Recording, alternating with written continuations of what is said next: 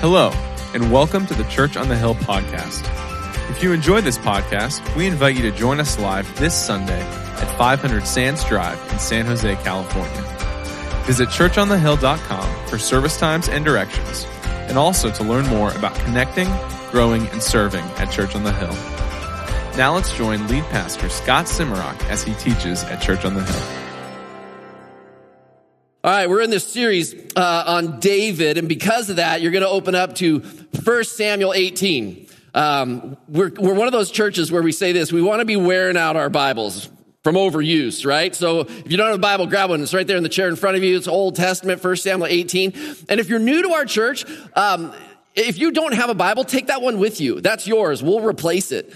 But I know there's moments in the service where I say this, I'm like, hey, open to this chapter. And all of a sudden, people start pulling out their phones.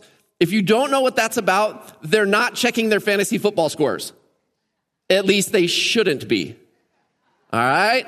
Even in the balcony. They're opening what's called the YouVersion app that has the Bible on there. And so let's go to 1 Samuel 18. We'll get there in just a minute. I'm going to start with this question. How many friends do you have? If you came with someone this morning, turn to them and don't explain anything. Give them a number. How many friends do you have? Go. By the way, if you didn't come with somebody this morning, turn around and look at people and make a friend, all right?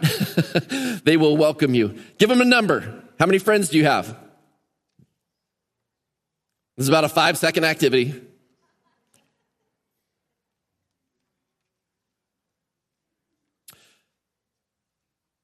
Now, do this. I want you to turn back to them and as briefly as you possibly can, like one sentence, tell them how you just defined a friend. To me, a friend is what?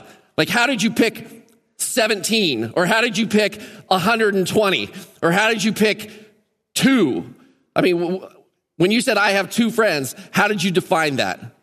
Tell them real quick, go.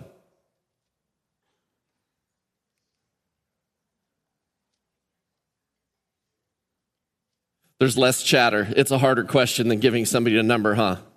Let me share with you why I'm asking you this. There was Robin Dunbar is a British anthropologist and psychologist, and in the 1990s came up with this concept that there's actually a maximum number of meaningful personal relationships that most humans can cultivate. Do you know what the number is? 150. That's it. One of the ways that he derived this number is actually based off this. He took the average size of ancient or medieval villages, the average number being about 150, and said that's about the number of relationships that people can handle, that we're hardwired not to be able to handle more than this. Take a look at this diagram right here.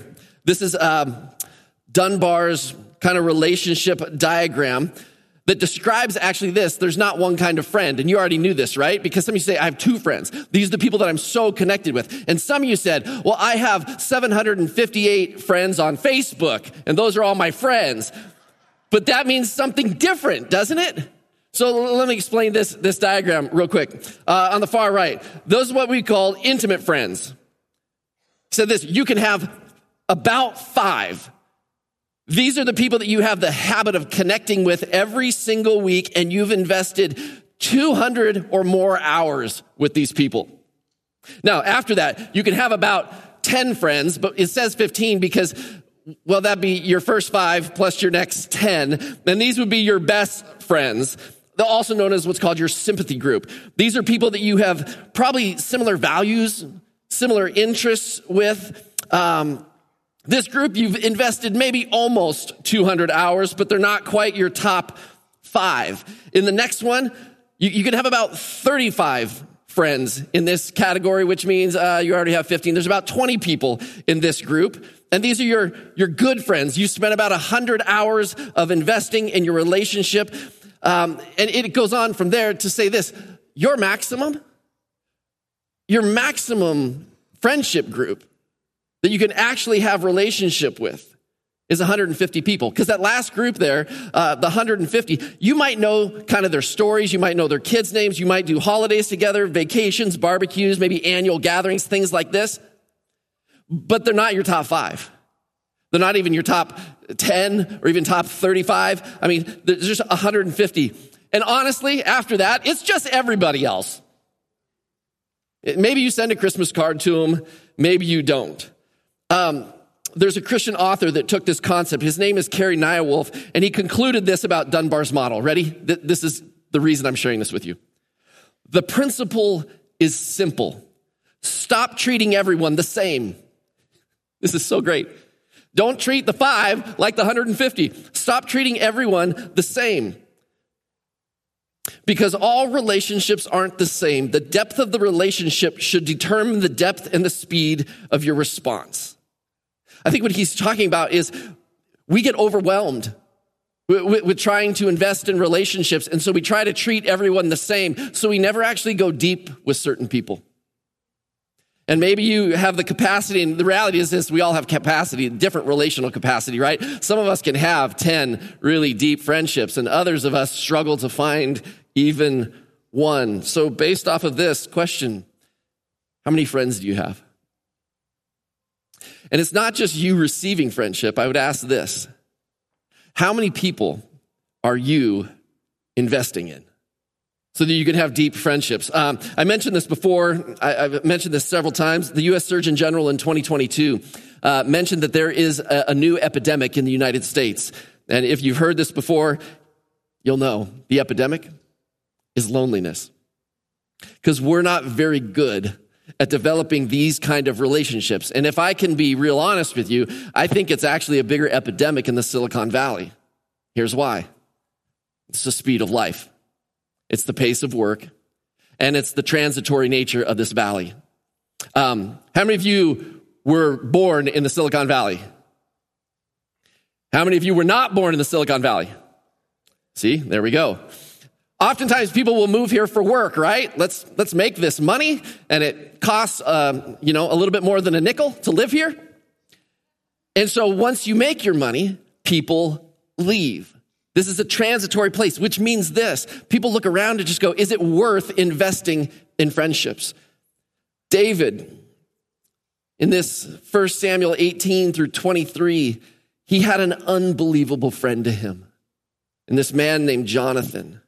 And I want to take a look at this relationship. And we're actually going to pick up David's story where we were at last week. Remember, David killed Goliath, but then there were like 5 chapters where David just goes into battle after battle, and the king, Saul, is trying to kill David, and he ends up in a really dark place. Literally, he ends up in a cave.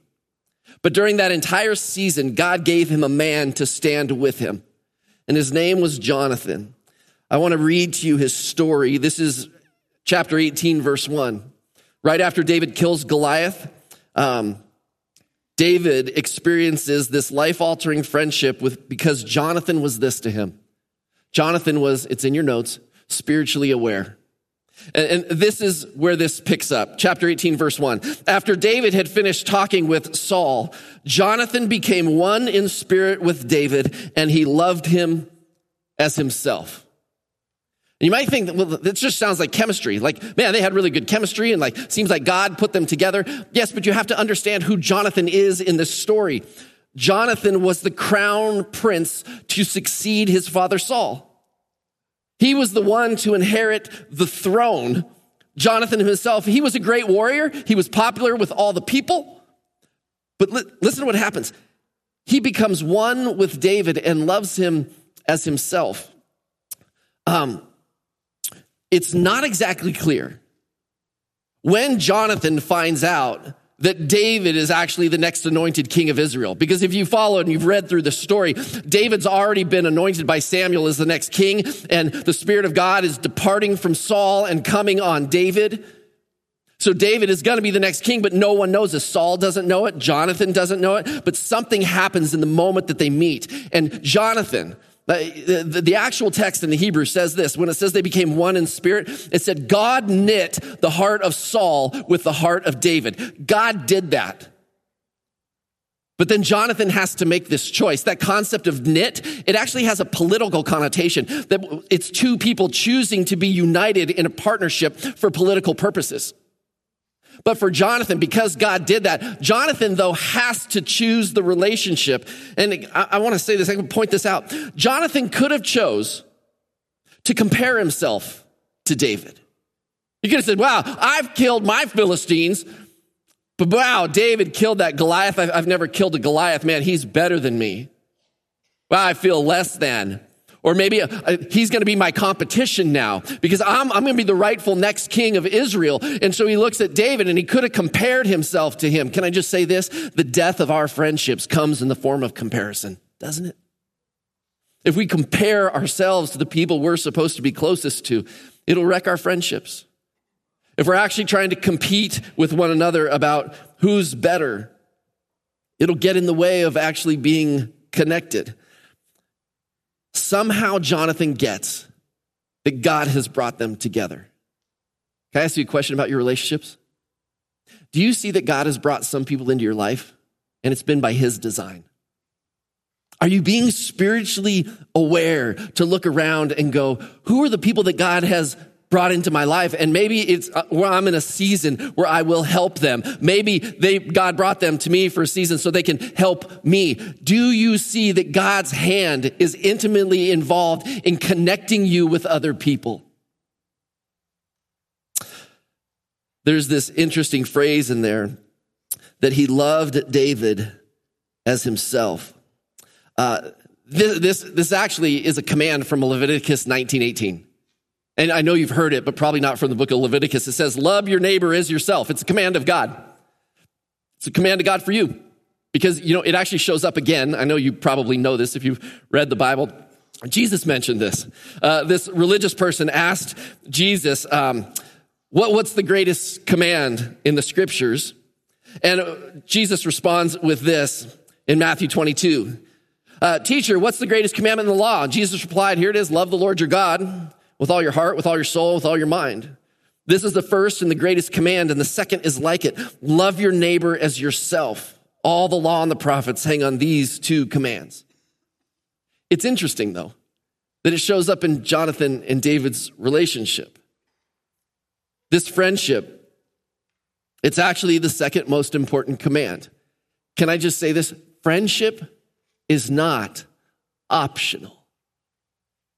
And I know there's some introverts. I'm an introvert, slightly, just a little bit. I know this morning it's like, wow, he's an extrovert. He talks up front. Like, I go home tired, trust me. I'm an introvert by nature. And a lot of us introverts can turn around and be like, listen, I don't need friends. I'm totally good. Like, I've got like one or two. I'm like, you know what? I don't think we live the richness of life when we live in isolation. And if we are not spiritually aware to look around and just go, the command of God on my life is to not just love him, but look around at opportunities to become friends. They might be the top 5. It might be the top 10. It might be the next 35. It might be within the 150. I can't do it for thousands, but I can do it for the 150 in the degree that God gives them to me. You see what I'm saying? This isn't just a concept like, hey, life is better with friends. No, life is mandatory with friends. Second point, David experienced a life-altering friendship with Jonathan because Jonathan was personally invested. Look at verse 3. And Jonathan made a covenant with David because he loved him as himself. He repeats it over again. He loved him as himself. So here's what he did. He just promised, you and I, we're going to be friends. I'm making a covenant with you. I'm making a promise. I'm making a deal, something that is binding and nothing's going to alter this. Now, here's what I'm not saying. Please don't walk up to someone in church in the lobby today and look at them and be like, I'm making a covenant today with you, brother. Because that just makes you weird, okay? But what about the people whom you're spiritually aware with and all of a sudden you sense, God, this is a person that I feel like I'm connected to, that you want me to get to know. Would you actually make a personal investment there, or are you going to remain commitment phobic? We live in a world that is commitment phobic, and sometimes I get it, right? Hey, my wife and I, we've been here for 21 years, and we've been left by some fantastic people. You know what I'm talking about? I get the whole left fatigue after a while.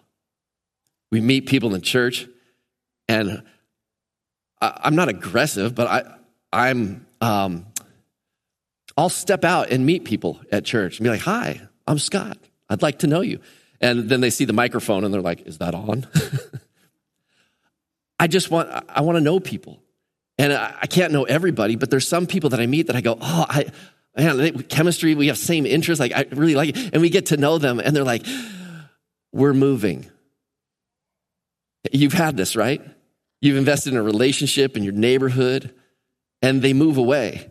And my wife and I, in those seasons, we cry over some of those. Some of those were like, sweet, they're moving. I won't tell you which neighbor, no. But there's this fatigue and this question that kind of says, God, I don't know if I want to be left again. And so we hold back and we're just content and we keep people a little bit at bay. And you know what that lacks? It lacks this one word called vulnerability. It's funny, we even have a saying for it. It is better to have loved and lost than never to have loved at all. And we use that in romantic settings and terms, but the concept is this, is I know why people don't want to personally invest. We're unsure about people. It makes us vulnerable. We don't want to be left again. But Jonathan makes this covenant with David. You and I are going to be connected, and we're going to be connected forever. Number 3, David experienced life-altering friendship with Jonathan because Jonathan was sacrificially generous. Look at verse 4. Jonathan took off the robe he was wearing and gave it to David, along with his tunic and even his sword, his bow, and his belt. This is a powerfully symbolic moment. I don't think he does it in front of Saul. It doesn't say. I don't think he does it in front of anybody. I think this is a moment between David and Jonathan. And I could be wrong because it's not totally clear. But listen, he gives him everything that signifies that he's the king's son. The royal robe, I'm the prince, the next in line, takes it off and gives it to David. His tunic, and did you notice that word in there? He says, even his sword, his bow, and his belt. Because you know the king's son, right? He didn't just have a sword like anybody else, right? Or a bow like anybody else. He had the king's son's sword. It was better than everybody else's. I mean, who knows what it looked like? But this signified that he was next in line for the throne. And we don't know if Jonathan knew at that moment that God whispered in his ear, Jonathan, you're not going to be king. David's the next king. He just shows sacrificial generosity towards David. And David accepts this. Throughout this story, Jonathan is actually contrasted with his dad, Saul. If you remember from last week, I mean, if Jonathan is sacrificially generous, it's interesting because Saul is the opposite. He gets fearful of David and he becomes jealous. If you look in verse 2 where you're at, it says this, that from that day Saul kept David with him and did not let him return home to his family. Why keep David with you? Utilitarian purposes. He saw David kill Goliath and he's like, I want a warrior like that in my camp. Not only that, I kind of want him in my castle to protect me. And so Saul, instead of befriending David, uses David. Oh, you're a great warrior. Come in my kingdom. Why? Because what you can do for me. It says this in verse 5, David went out and was successful wherever Saul sent him. As a result, Saul set him over the army and all the people, even the servants of Saul approved of this. It can be really easy to use our friendships in a utilitarian means. When it serves us well, we stick and stay. When it doesn't serve us well, like Saul, maybe we get jealous. Saul, hopefully none of us are like Saul, he gets ragefully angry. But I just wonder if we're willing to stick with people when it doesn't benefit us. Maybe they're your 5. Maybe they're your 10. Maybe they're your 150. At some point, relationships have to feel to some degree this reciprocity, like there is a give and take. Because if not, if we're always in the position of power in a relationship, pretty unhealthy. If we're always in the position of need in a relationship, that likewise can be unhealthy. But there's this unbelievable generosity that Jonathan has towards David and gives him and provides him with these clothes. The 4th, David experienced a life-altering friendship with Jonathan because Jonathan was this. He was fearlessly loyal. We learned this last week, chapter 19, verse 1. Saul told his son Jonathan and all the attendants to kill David. Why? Saul feared him. David was so successful. He's like, we got to get rid of this guy. But Jonathan had taken a great liking to David and warned him, my father Saul is looking for a chance to kill you. Be on your guard tomorrow morning, go into hiding and stay there. I'll go out and stand with my father in the field where you are. I'll speak to him about you and will tell you what I find out. And then listen to this. Jonathan spoke well of David to Saul, his father. Jonathan, even though his dad's the king, even though it's his dad, opposes his dad. Dad, why are you trying to kill my friend? What has he ever done to you other than bring success to this kingdom? Jonathan could have pushed it aside. It's like, my dad wouldn't do that. You're crazy. Like, why would my dad dislike you? You've done so much for him. He doesn't say, well, hey, sometimes my dad just kind of loses his cool. That's Saul being Saul. He addresses this and verbally confronts his dad.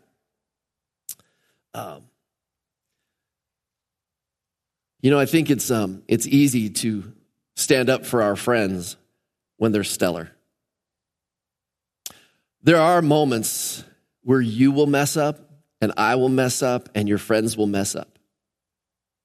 I just wonder if we will be fearlessly loyal to those that we sense God has brought our way and stand with them. Because loyalty is easy, and I'm not even sure it's loyalty when life is easy. It's when they do something dumb. It's when they fail. It's when they sin. And you look at them and just go, man, I thought you were better than that. It's hard to stick with them at that point. But I keep asking myself this question when I get in that situation. Where's the gospel in my relationship with people? What's the gospel? It's the good news of Jesus Christ. Where's the gospel? This Jesus who came to die for the sin of the world, and Paul describes himself, I'm the worst of sinners. What does loyalty look like? It doesn't mean we have to stick with our 5 people for the rest of our lives. I'll get to that in just a moment. But do we give up on people too easily? It doesn't mean your relationships won't change. But sometimes when we're hurt, I would challenge you to ask this question. Where's the gospel in your relationship? When you're tempted to break away, I think it's actually a moment where the gospel can win out and forgiveness can happen and loyalty can be met with that person's response of loyalty as well. So Jonathan, in this case, he confronts his dad and he's this bridge builder. And all of a sudden, he brings David back to the kingdom and unites Saul and David once again. And things go back as they were before, and it's all good. For about a hot second, it was just a pause in Saul's war against David. Saul's violent nature is about to explode. Saul grabs a spear and for the 3rd time throws it at David and misses. It's kind of comical because in this story, Saul throws his spear at David about 3 times and misses all 3 times. At least I know now why Saul didn't go out and fight Goliath. He not very good with that spear. He keeps missing David. So Saul sends people to David's house so that when David comes home, he will kill him, and David flees for his life. And then Jonathan goes back to his dad and is like, Dad, what is up? 1 Samuel chapter 20, verse 30. Flip over a couple pages. Chapter 20, verse 30. Saul's anger flared up at Jonathan, and Saul is about to cuss out his son. There's no other way to read this. Here it is. You son of a perverse and rebellious woman. That's a pretty harsh way to talk to your boy. Don't I know that you have sided with the son of Jesse to your own shame and to the shame of the mother who bore you? As long as the son of Jesse lives on this earth, neither you nor your kingdom will be established. Now send someone to bring him to me, for he must die. Jonathan, why should he be put to death? What has he done? Jonathan said to his father. But Saul hurled his spear at him to kill him. Then Jonathan knew that his father intended to kill David. Jonathan got up from the table in fierce anger. On that 2nd day of the feast, he did not eat because he was grieved at his father's shameful treatment of David. Your own dad throws a spear at you because you're fiercely loyal to your friend. It reminds me that Jesus mentioned something about friendship. And he said this about this kind of fearless loyalty. In John 15, it says, "My command is this, love each other as I have loved you. Greater love," here's the greatest love in the world. Here it is. "Greater love has no one than this, to lay down one's life for one's friends." And then he says this, "You're my friends if you do what I command." How did Jesus love us? He came to this world, was born as a baby. We celebrate that at Christmas time. He says, "You're going to be my friends, but I'm going to do something for you that you can't do for yourselves. You can't get to heaven because of your sin. But because of my perfect life, I'm going to die on a cross in your place." No greater love than this. There is no greater friendship than someone lay down their life for their friends. And Jesus says this before he goes to the cross. I tell you that for two reasons. One, if Jesus is not your friend, then I would invite you this Christmas to make him your friend. And the only way that he can be your friend is if you accept the fact that he dies on the cross for your sins and you accept forgiveness and friendship with God. So when we talk about being a friend, I will tell you this, it's super hard to try and live with this out unless you have a friend like Jesus and he transforms your life. You have to have him as this kind of friend so that you and I can be this kind of friend to others. Maybe this Christmas will be different for you because you finally say yes to the sacrifice that he made, because he will be the greatest friend you will ever know. I guarantee you this, people will let you down, but Jesus won't. He went to the cross for you. David experienced what are we on 5 here? David experienced a life-altering friendship because Jonathan was this. He was authentically humble. Let me show you this. Chapter 23, verse 16 says this, "And Saul's son Jonathan went to David at Horesh." And there's a moment like David is just heartbroken, and he knows that this friendship is not going to continue. And it says this, "And he helped him find strength in God." He said, "Don't be afraid," he said. "My father Saul will not lay a hand upon you. You will be king over Israel, and I will be second to you." I love it. Jonathan doesn't try and cheer him up. "Listen, it's all going to turn out okay. Everything will be fine. David, buck up, little camper." He doesn't do that.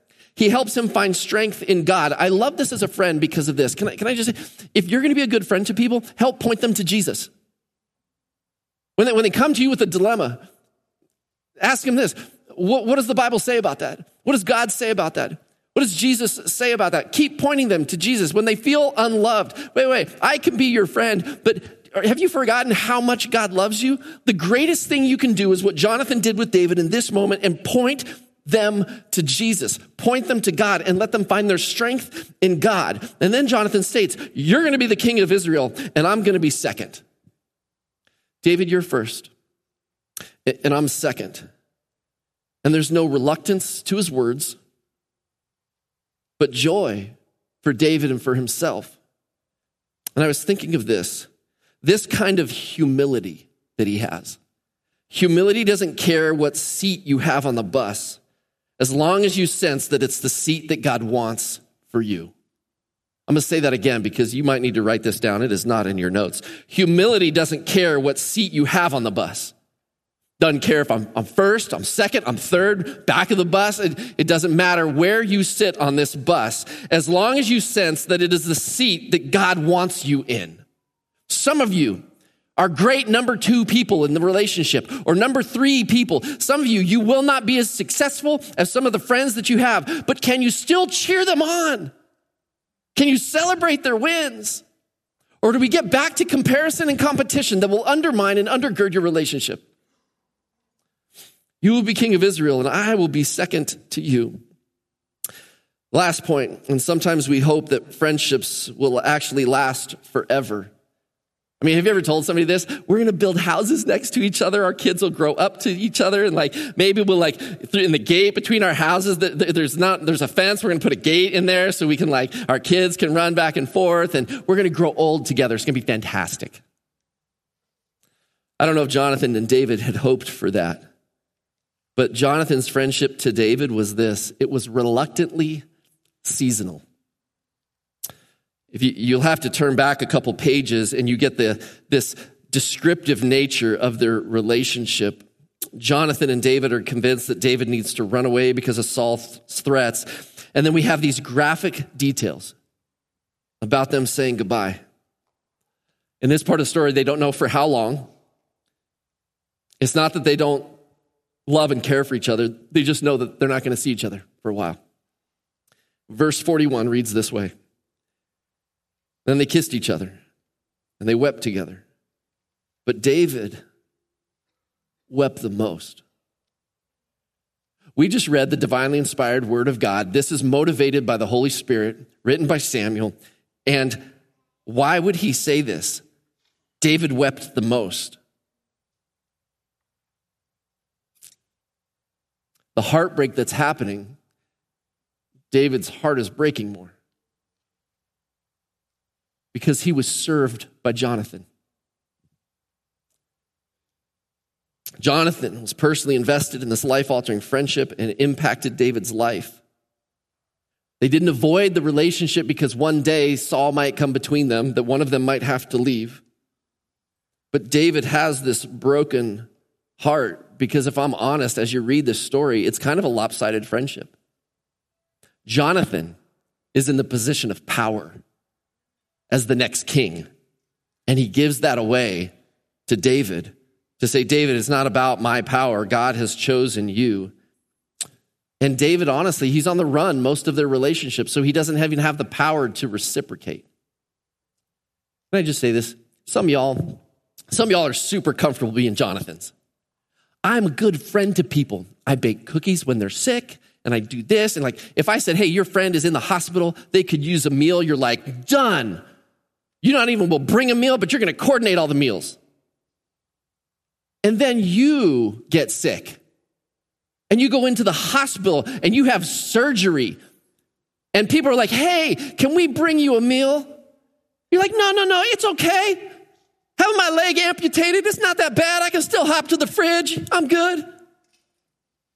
Because you are so comfortable in the position of power and the position of the one to serve, but yet you lack the humility and the vulnerability to let other people serve you. You steal their blessing. I use that line all the time. Use it, steal it, okay?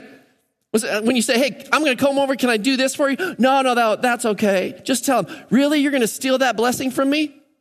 Oh, the guilt and shame in that is fantastic. It works almost every time.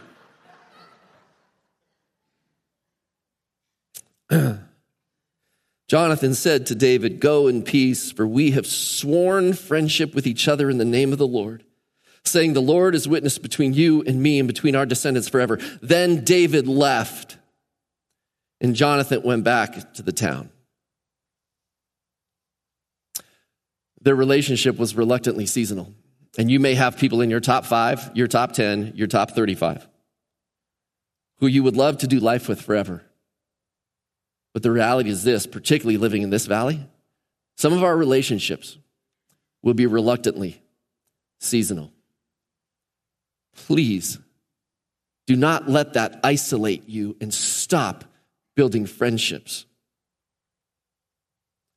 I mentioned just Kelly and I and this concept of how we deal with it. And honestly, we have to force ourselves to keep reaching out and building relationships. But here's the nature of what it's like to come to this church. Everyone walks through these doors and wonders, who's going to say hi to me today? And in all of our grown-up, childish insecurities, we walk through a building and wonder, who will say hi to me? Who will be my friend? I wonder if I'll be welcomed. And we are so thin-skinned that if we feel shunned at all, I'm not going back there. Those people aren't kind. Most people at the end of this message are going to ask this question: do I have friends like this? And it's a great question. Because if not, you should look for friends like that and be spiritually aware enough to see who God might bring your way. I think the more mature question and the question that we need to ask is this question: am I this kind of friend? Do you walk in the doors of this church looking for people that you could be a Jonathan for? You look at people and just say, you know what? I don't know you. I'd love to take you out to lunch. Let's go out to lunch and connect. And maybe they'll never be your top 5. That's okay. But do you open yourselves up to friendships? Do you pursue it? Or are you looking for someone to come and love you first? Here's what I believe. The world we live in, particularly this valley we live in, needs more Jonathans. And we can be those Jonathans so that people can experience life-altering friendships. And when we do, we get to point them to Jesus and love them like Jesus, and their lives will never be the same. But it will take a courageous church to love each other that way, and step into our neighborhoods and love people that way, and step into our workplace and love people that day. If we do that, though, if we're a courageous group, I think people's lives are going to be changed. But it's going to take some courageous people. And I think that's you. Let's pray. God, thanks. Thanks for Jonathan and the way that he loved, and for David, the way that he was just in a position of need. God, I pray that you would give us courage to be the kind of people who will live this out. And God, it's Christmas, and we're in a season where some people's needs will become apparent. And I pray that we would be able to walk alongside them and be generous, that we might be encouragers. So God, instead of thinking a year down the road what we might want to do, this weekend, this week, this Christmas, would you bring something to mind, people that we can love and encourage, that we can be generous with? And God, as you show us that, help us to just boldly step in. Lord, I pray for those right now who are feeling a sense of loss or loneliness. I want them to lean on you, Lord, and I pray that they do. But life was not intended to be lived alone. I pray that you would connect people together in a way that they can have a friend at this church. Lord, would you do that? And would you help us to be vulnerable enough to be willing to step into those places? And everybody said,